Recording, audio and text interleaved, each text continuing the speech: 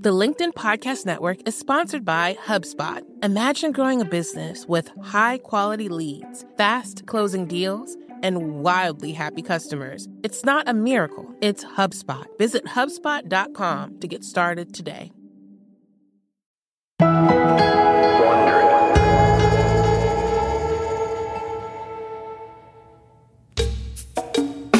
Sacramento, 1988. Dr. Ken Kaiser has an inspiration. He's the head of California's Department of Health Services, and he's just come up with a simple slogan to persuade people to eat a healthier diet. 5 a day, eat 5 a day. We all know that's the healthy way. Fruits and vegetables, they're okay. A healthy way is 5 a day. Kaiser convinces California farmers to help him start a publicity campaign encouraging people to eat 5 servings of fruits and vegetables every day. He calls it 5 a day for better health. The National Cancer Institute gets on board, and hundreds of corporate sponsors follow. Then the World Health Organization takes the campaign global. Okay, good afternoon, everyone. My name's Sarah, and I'm a research assistant at the British Nutrition Foundation. And today I'm going to talk to you about fruit and vegetables and 5 a day. The campaign just keeps going. After 15 years, the National Cancer Institute boasts that 5 a day is the biggest public-private partnership for health and nutrition in America. By now, millions of us know exactly what we should be doing, except we're not doing it. At the start of the campaign, about 1 in 10 Americans is eating those 5 daily servings. 10 years later, pretty much the same. The 5 a day campaign did just what Dr. Kaiser hoped it would, up to a point. It raised awareness of a major health problem, and it offered people a simple, easy-to-remember solution. But 3 decades later, it's clear that awareness isn't enough. Turns out, to change your behavior, you have to change your habits. That's not always easy, but there is a science to it. And according to psychologist Wendy Wood, that science might just save your life.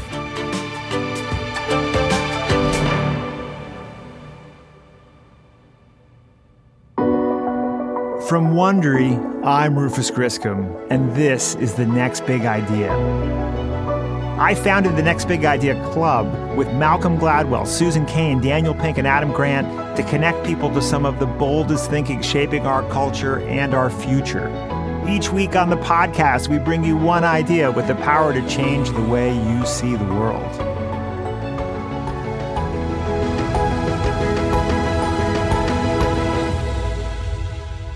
This week, breaking bad habits and making good ones. I think it's safe to say we all have bad habits we love to break. In my case, it has to do with a weakness for medium rare burgers and bourbon on the rocks. And I'm pretty sure we'd all like to establish a few new habits, like eating those 5 daily servings of fruits and vegetables, or in my case, flossing on a regular basis. I just can't do it. If you're like me, you've tried for a while and then given up and chalked it up to a lack of willpower. Dr. Wendy Wood says willpower isn't the point. She should know. She teaches psychology and business and runs a behavioral research lab at the University of Southern California. And she's just written a book called Good Habits, Bad Habits: The Science of Making Positive Changes That Stick. Wood isn't just another self-help author. She's widely considered to be the most important researcher in her field. Next Big Idea Club curator Adam Grant is a psychologist too, and a professor at the Wharton School at the University of Pennsylvania. And not just any professor. He's been Wharton's top-rated teacher for 7 straight years, and Thinkers 50 ranks him as one of the world's 10 most influential management thinkers. Adam's written 4 best-selling books on topics ranging from nonconformists to how we succeed by interacting with others. He talked to Wendy Wood about the science behind our habits and how we can tap into our unconscious minds to make the changes we want in our lives. Wendy Wood, welcome to The Next Big Idea. So excited to have you on the show. Oh, it's really my pleasure. I've known you for a long time as the world's leading expert on habits. Why did you write a book about them? The research in this area has been moving so fast, and we've learned so much in the last, decade about how habits work, how they function, how we can best change them. And I wasn't seeing it on the bookshelves. So there's an awful lot in the science literature about it. I read it all the time. You might read it sometimes. But it just wasn't being shared with the public. And that's what I wanted to do in writing this book, to explain to people how habits work. It's not something you can intuit. We understand so much about ourselves, but our habits are not something that we can observe and understand in the same way as other parts of ourselves. So can you walk me through a little bit the science of habits and in particular the idea that maybe willpower is not all it's cracked up to be if I want to form or break a habit? Yes. My graduate research was all in attitudes and attitude change, and I studied that for quite a while, how people make decisions, how we form attitudes, how we change our attitudes. And it became clear after a few years that I was only studying part of the change process. So I was studying what we do initially, our conscious sort of thinking selves, what we're aware of in our own behavior and decision-making. But there's a huge piece about how people then persist that wasn't part of this process and wasn't part of what social psychologists were studying at the time. And that's when I became interested in habit, understanding that our brains are not just a single unified whole. We have a sense of ourselves and who we are, and that's part of our decision-making, conscious, aware selves.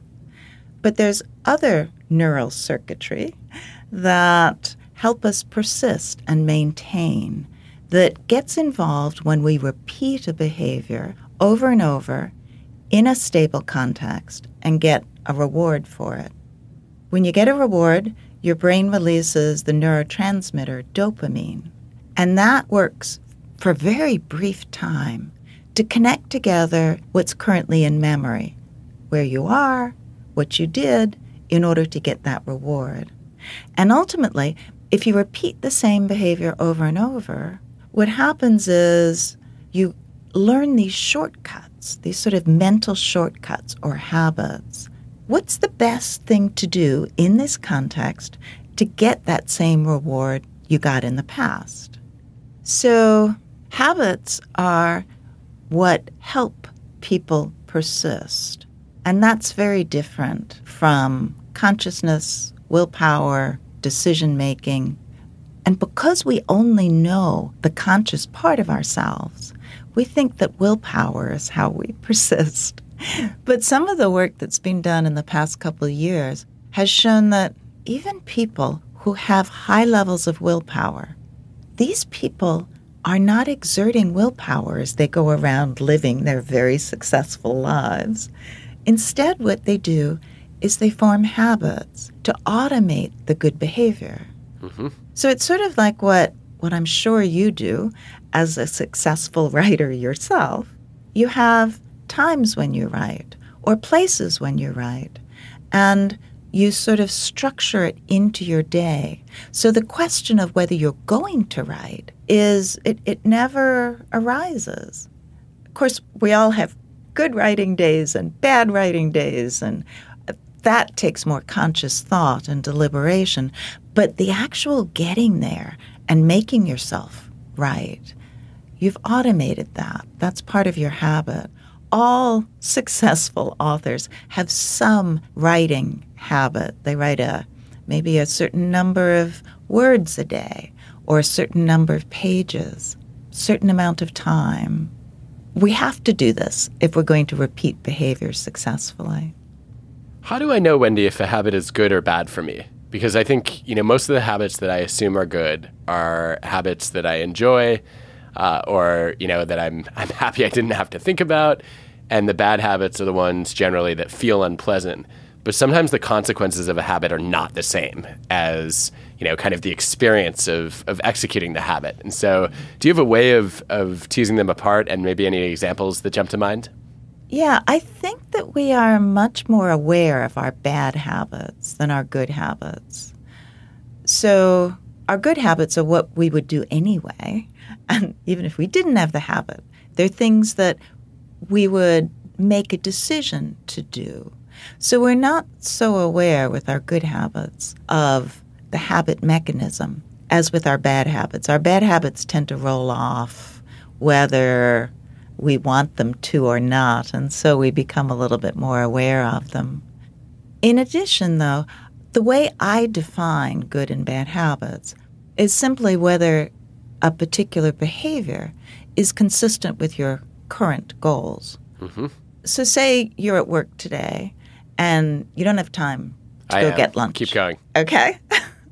Sure, you're very busy. You're at work. No time. So you go to the vending machine and you get yourself a pack of those donuts, those mini donuts, and you eat them, and it works for you today because you're no longer quite so hungry. You didn't have to leave work. You were able to make all your meetings, and it's a great stopgap. So that's a good decision today. You do that a few times, and you start sort of noticing that it has health consequences. You might gain a little weight. You might feel kind of sluggish after that sugar high has gone. It isn't really consistent with your health goals. So what started off as an okay behavior as a one-off thing then becomes something that is really not a good habit to maintain because it's not beneficial for your health. So that's how behaviors that you actually enjoyed or worked for you can become a habit that over time isn't particularly good for you.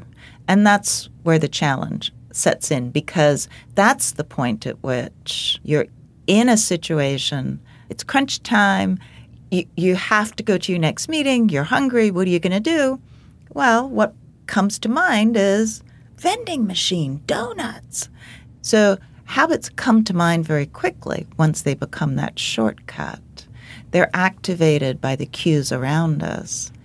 And they typically come to mind faster than any decision you could make, which is why they're kind of sneaky, because they're there before you have made a decision to do something better.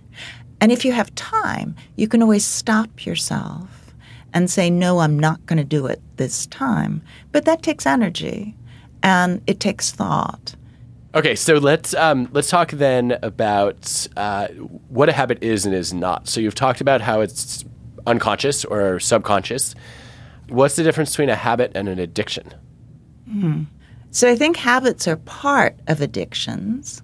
Habits are sort of the behavioral program that underlies an addiction.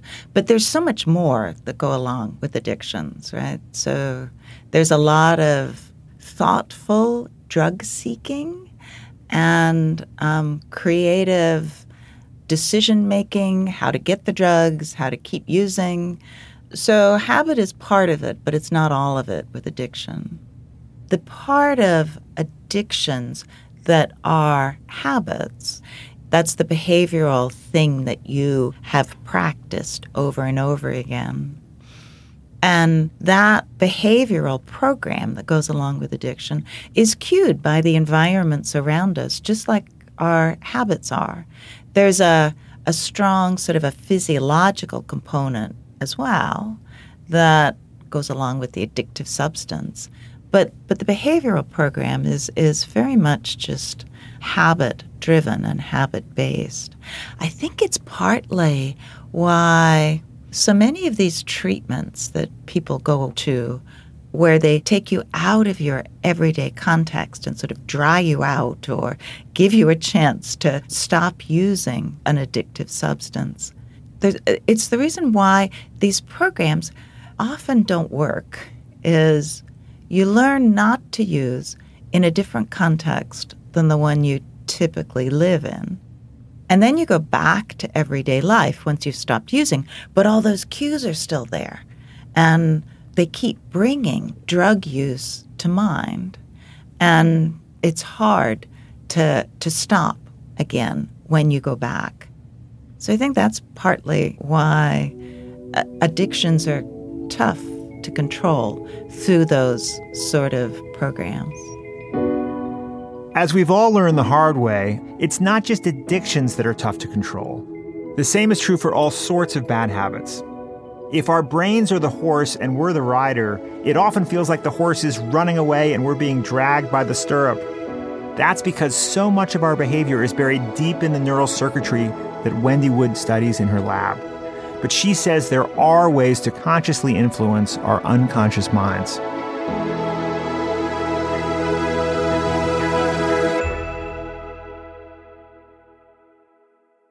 The LinkedIn Podcast Network is sponsored by TIAA. In the last 100 years, we've seen financial markets swing, new currencies come and go, decades of savings lost in days, all showing that a retirement plan without a guarantee, quite simply, isn't enough. So more than a retirement plan, TIAA makes you a retirement promise. A promise of a guaranteed retirement paycheck for life. A promise that pays off. Learn more at TIAA.org/promisespayoff.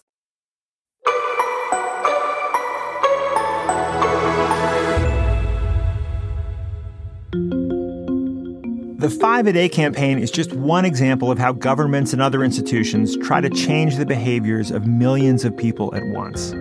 Think of campaigns to stop us from littering or wasting water or texting while we drive. Some of these have been extremely effective. Others, not so much. Psychologist Wendy Wood says there are good reasons why some campaigns work while others fail. So let's break down some examples of attempted habit change that didn't work and try to figure out what's been done wrong. Okay. Can you talk to us a little bit about the 5-A-Day campaign? Yeah, it was a good initiative, and it's so interesting that when the program started, very low percentage, about 8% of the U.S. population knew that they should be eating 5 servings of fruits and vegetables a day. And 5 years later, the program had been very successful. And the program consisted of a lot of information about fruits and vegetables. As a school kid, you were taken on tours of the supermarket. Fruits and vegetables had stickers on them, all ways of educating the public about eating more fruit and vegetables. And about 5 years after the program started, over a third of the U.S. population knew that they should be eating 5 servings a day. So that's a tremendously successful program. Yeah. But the problem was that it changed people's beliefs. It educated all of us, but it didn't change our behavior. At the beginning of the program, about 11% of the U.S. population was actually eating 5 servings of fruits and vegetables a day. And 10 years later, it was still 11%. And since then, even though more and more of us have become aware this is what we should be doing, the actual numbers of people eating 5 servings a day have decreased. And that's a great example of how what we know doesn't always translate into what we do, at least when it's a habit. Because eating is really habitual, right? We tend to do it at the same times. We tend to eat the same things. We tend to eat in the same places. And we formed habits around purchasing food as well. So at the beginning of the program, people probably went down their usual couple of aisles in the grocery store, maybe not anywhere near the produce section. And after the program had been on for a few years, they were still going down those same few aisles. It just didn't shift what we were doing. And so often in health settings, we think educating people is enough. And it is for some kinds of things. When we're making one-off decisions, when we're trying to decide something new for ourselves. But when we're repeating behavior over and over, that habit tends to persist, even when our knowledge changes. Because of those somewhat separate systems, neural systems that I was talking about, where there's persistent neural circuitry, and then there's the decision-making systems that are somewhat separate. They're connected, but they can function separately. And so if you were going to redesign the campaign, what would you change? I would make fruits and vegetables available to people in places where they typically shopped for other, more packaged food. If you travel much, you go to other countries, and you see that in these convenience stores, there's fresh fruit and vegetables available, much less of the sort of packaged sweet cake cookie stuff. And if it's accessible, you're just much more likely to eat it. I recently moved to a place that has a farmer's market close by, and I find myself walking through there on my way home from the office some days, and I just start buying things without actually having made a decision to do so. But because it's there, it's easier. And in experiments, we've seen the same thing, right? If you have a bowl of apple slices right in front of you and a bowl of buttered popcorn, where you have to you can see it, smell it, but you just have to reach a little. Or the reverse. You have the buttered popcorn right in front of you and the apple slices where you just have to reach for them. When the popcorn's close by, people eat 3 times as many calories as when the apple slices are close by. We're really very sensitive to proximity in ways that doesn't make sense to our rational decision-making selves, but it tends to direct what we do, and so what habits we form. It actually reminds me of when I lived in northern England and I went grocery shopping in what was about, well, to me it was the size of a convenience store. There it was a grocery store. And the fresh fruit and vegetables were where we would normally have the candy in the U.S. Mm-hmm. And I went looking for cereal, and finally I found in a very remote corner of the store a little section that was labeled disgustingly sugared American cereals. And I immediately felt like a bad person for even wanting to buy them. So I think that's a good example of taking away the contextual cue. Exactly. And probably the having to search for them would be enough to dissuade most people. So this tells us something about you, Adam, that you stuck with it. Maybe more than you wanted to know. Yeah, I really wanted the sugared cereals. So on the flip side, what about successful campaigns? So, car seats have been adopted. Seatbelts are now a habit, which they didn't used to be. A lot of people have broken their smoking habits. How have those habit changes worked? What can we learn from those success cases? Yeah, there are a number of really impressive success cases, and the anti-smoking campaign is probably it's the one we all know the most about. So in the 60s and the 70s, almost half of the U.S. population smoked. And we started to learn in the mid-60s that it was actually bad for us. We learned that it caused cancer, is associated with all kinds of heart disease. So the Surgeon General released a report in the mid-60s saying that smoking was bad for us. Reader's Digest had an article. Everyone read Reader's Digest back then. They had an article entitled Cancer by the Carton. We were being educated about cigarettes and their harm. But people's behavior didn't change that much until we started putting friction on smoking. So friction, as you know, Kurt Lewin was a famous psychologist who believed that you could think of psychological forces, the ones that influence our behavior, very similar to physical forces in the environment, like gravity or friction. And he argued that our behavior is influenced by driving forces and resisting friction-inducing forces. The anti-smoking campaigns set friction on our behavior, set resisting forces, making it difficult for us to smoke, by taxing cigarettes. So they became expensive. Then we set bans in public places so people couldn't smoke easily in the workplace or in restaurants or in bars.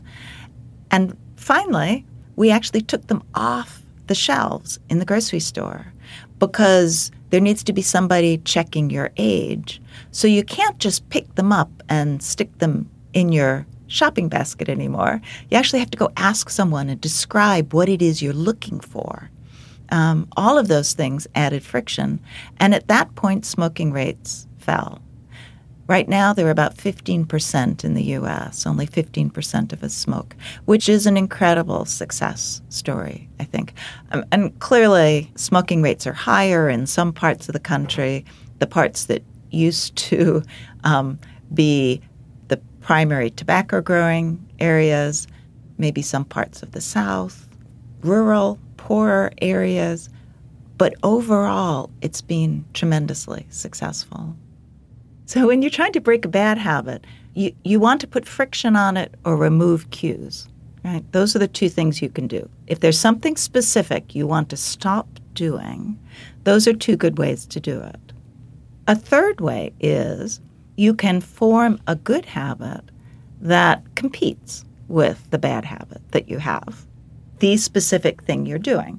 So if you have a pattern of going home at night, sitting on the sofa, and you decide that's what you're going to change, then you have a habit you want to change, a specific one, which is not just start exercising.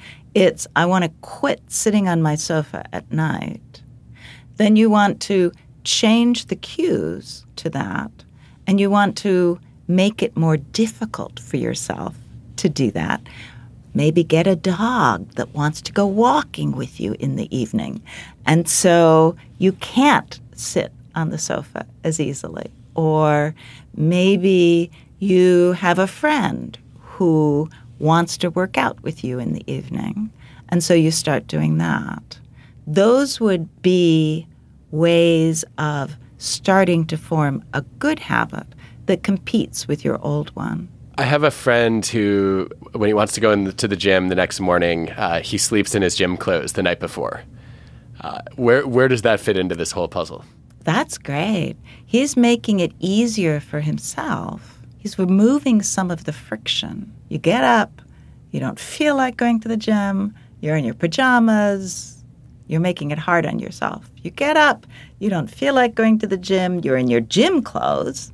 It's much easier to just put your shoes on and go out the door. You've also written about how it's helpful to give yourself a reward to reinforce the habit. So what would that look like? That's useful in starting a new habit. It doesn't matter that much if you are trying to change an old one. And that's because our habits are cued automatically. As I said, they're what comes to mind first. And so they're already in your mind, and whether you want the reward or not is not what's most salient. Instead, it's the behavior. And it's usually just easier to act on whatever is in mind than to shift and think, oh, do I really want this now? So let me give you an example of that phenomenon. I, along with a colleague of mine, David Neal, did a study in a local movie theater where we gave people popcorn. Some people got stale popcorn, others got fresh popcorn. And no one knew that there was stale popcorn being handed out. We asked people, and everyone could say they hated the stale popcorn, they liked the fresh. But if they had habits to eat popcorn in the movie cinema, they ate the same amount, regardless of whether it was fresh or stale. It's not the reward of the popcorn, the taste, the crunchiness, that's driving that behavior. It's being in the movie cinema and having something in your hand like you did in the past. So changing the reward doesn't work for changing a bad habit. It's not an efficient way to do it. Adding rewards, though, are ways we form new habits, because that's when you add the reward, that's when you get the dopamine release that starts tying together the information you have in memory. So adding rewards helps build new habits. It's a logical idea. We're going to repeat things we enjoy much more than things we don't. So you're just much more likely to form a habit for something you enjoy doing than for something that you don't. So you're creating friction to help break your bad habit, and you're creating rewards and positive cues to give a new one a boost. So far, so good. And then you break down and have that second donut. You drive instead of bike to work. You bring your cell phone to the dinner table. Did all that effort just evaporate? Don't worry, Wendy Wood's lab has looked into that too. And they found that falling off the wagon might not be as dangerous as you think.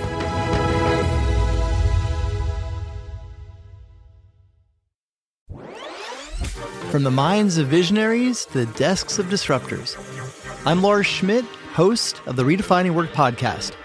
Join me each week as we explore the new world of work through the lens of those shaping it. CEOs, HR leaders, investors, and more. Be a part of the conversation that changes everything. Subscribe to Redefining Work today.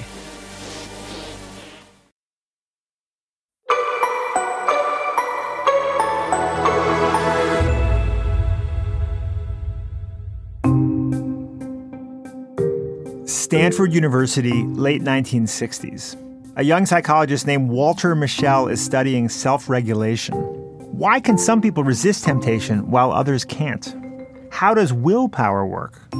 Mischel isn't just a psychologist, he's also the father of 3 small girls. So he designs an experiment. So there's this marshmallow test that is now known. The subjects are 4-year-old children.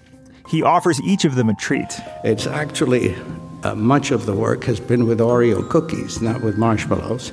Sometimes with M&Ms, sometimes with pretzels or mints or chips.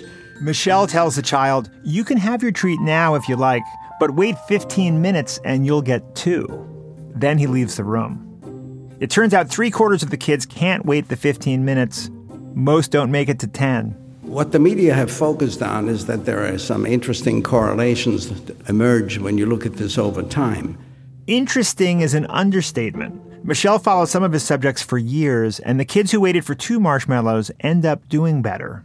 At a lot of things. Test scores, grades, careers, even health. Mischel's marshmallow test will go on to become one of the most famous experiments in the history of psychology. Okay, so here's the deal. There's a marshmallow. You can either wait, and I'll bring you back another one, so you can have 2, or you can eat it now. So you can eat it now. Today, parents still do the test with their kids. Preschool teachers try it with students. Because the experiment doesn't just test the children's ability to delay gratification, it also seems to predict their future success. Or, if you wait and you don't eat it, when I come back, I'll give you a second marshmallow. But for psychologist Wendy Wood, there's another lesson we can learn from the marshmallow test. Maybe an even more important one, as she explains to Adam Grant.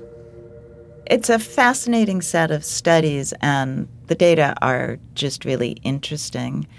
They don't always hold, we have learned, with lower income, more diverse samples than Mischel was dealing with.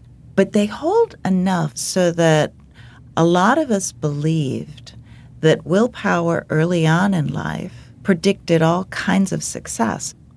What isn't highlighted is that Mischel had a second condition in many of his studies, and that is, instead of sticking the marshmallow right in front of the kid, so the kid had to look at it, smell it, taste it while they were waiting, he would put it under something. So the kid could still eat it if they wanted to. They could lift up the lid and grab the marshmallow, but it was hidden from sight. They knew it was there. They saw it placed there, but it was just a lid put over it. And many more kids were able to resist eating it the whole time. But also, at that point, whether you resisted or not didn't predict much of anything later in life because so many more people resisted. It was like that became the norm. And this is the logic of friction. You make things a little more difficult, And to our rational thinking selves, fine, I can still eat it and I will. But to our actual behavior, it changes everything.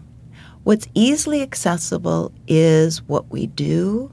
What is less easily accessible becomes something less likely. And there's a modern day version of this that was done with cell phones. Bear with me here. Of course. It's a bit of a story. We all know that our cell phones are being monitored constantly in all kinds of different ways. But this analysis was how far people traveled to a paid fitness center. And this was a data analytics company that followed thousands of cell phones across 2 months in 2017. What they found was that cell phones, and we assumed the people holding them, that traveled 3.6 miles to go to the gym, to go to a paid fitness center, actually went there 5 times a month. So that's a pretty reasonable exercise habit. But when people and their cell phones were traveling over 5 miles to get to the gym, they only went once a month on average. Wow. So that simple proximity, making things easy, is the difference between having an exercise habit and not. Is this the case for the home gym? It should be, shouldn't it? I know so many why would anyone people, go to the gym? Exactly. I know so many people who have bought fitness equipment and don't use it. And I think there's one other piece to that home gym question, which is we don't always buy the piece of equipment we like. And we don't always spend enough money on that home exercise thing to make it very enjoyable, because if you buy cheap equipment, it's not much fun to use. I have to admit, I did buy myself an elliptical, and I use it constantly. It's a reasonable quality one, and I knew before I bought it that the elliptical was the part of gym equipment I wanted to use. But getting yourself something that you don't want and putting it in your house and expecting proximity alone to work probably won't happen. But traveling to a fitness center where you have a whole array of things, or traveling to a close fitness center, or getting yourself a piece of equipment you really do like, those should work. Mm-hmm.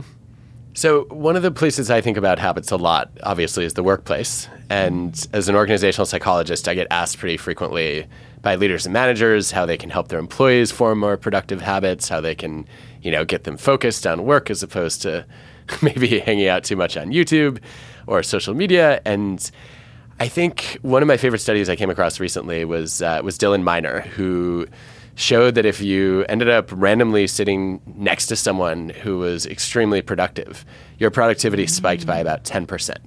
And that made me wonder if habits do you think maybe habits can be contagious? Is that affect, people with maybe bad working habits picking up some of the good habits of their more productive peers? How do you think about habits spreading from one person to another in a work group? Well, I do think that the people around us either help us form good habits or keep us in our bad habits. So it makes perfect sense to me that someone who you're working with, if they have really good work habits, they're going to start cueing your work habits and perhaps help you learn to focus and concentrate in the same way and produce at the same high level. There are all these myths out there about how long it takes to form a new habit. Your lab has actually studied this. How long does it really take, and what kinds of activities are faster and slower? So when forming a habit, what you're doing is you're essentially learning something. And it's just going to take longer to learn something that's complex than something that's simple. One of my colleagues actually did some research on this and concluded that 2 to 3 months is probably the minimum amount of time for a behavior to become really automated, in the sense that it's your go-to thing that you do without having to think much about it. So 2 to 3 months is a lot longer than what most people think. Most people think 21 days. We've all heard that. That's not true. There's not much evidence. In fact, there's no evidence behind that. That just seems like a workable amount of time, but it's not necessarily how long it's going to take you to form a habit. That's the bad news. There's some good news, though, that you can fall off the wagon and get back on, right? Yes. You can actually not do the new habit for a few days. And once you get back to it, your habit memory, because it changes so slowly, this is a very slow learning. 2 to 3 months is a lot of time. Slow learning kind of a mechanism. It's a slow learning memory system. When you get back to it, it's just about at the same level as it was when you left off. So you haven't hurt yourself if you quit for a short amount of time and then get back to it. And we all fall off the wagon, as you say, once in a while with our good habits that we're trying to form. So does that mean if I feel like I know a lot of people who set New Year's resolutions, they keep them for all of January, then they slip up in February and they give up and they say, okay, I have to wait till next year to try again. Mm-hmm. They shouldn't give up? Yes, that's exactly what it means. It means they've done the first part, the most difficult part, because that's when they have to put in the most effort when they start. Each time you do it, it should get slightly easier. Incrementally easier, less thoughtful, less effortful. Those are only slight shifts each time, but what you're doing is you're really, if you wait until next January, then you're back to where you were when you started, and you have to go through that effortful process again. Well, this has been fun as always. Thank you for joining us, and I can't wait to see what your next big idea is. I hope that I get to share it with you.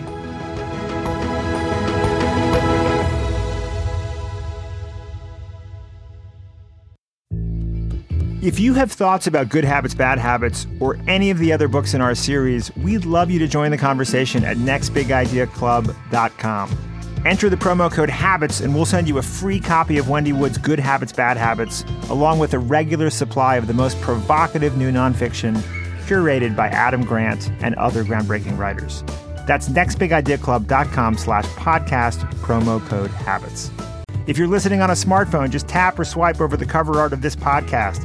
You'll find the episode notes and a link to the Next Big Idea Club.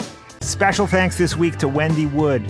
Her book, Good Habits, Bad Habits, The Science of Making Positive Changes That Stick, is available wherever books are sold, or you can get a copy for free when you join us at nextbigideaclub.com. Thanks also to Adam Grant, who conducted the interview. I'm your host, Rufus Griscom. This episode of The Next Big Idea was written by Maeve McGoran. Sound design was by Kyle Randall. Our associate producer is Caleb Bissinger. Series producers are Emma Cortland and Michael Kovnat. Our senior producer is Jonathan Miller. Executive producers are Stephanie Jens, Marshall Louie, and Hernan Lopez for Wondery.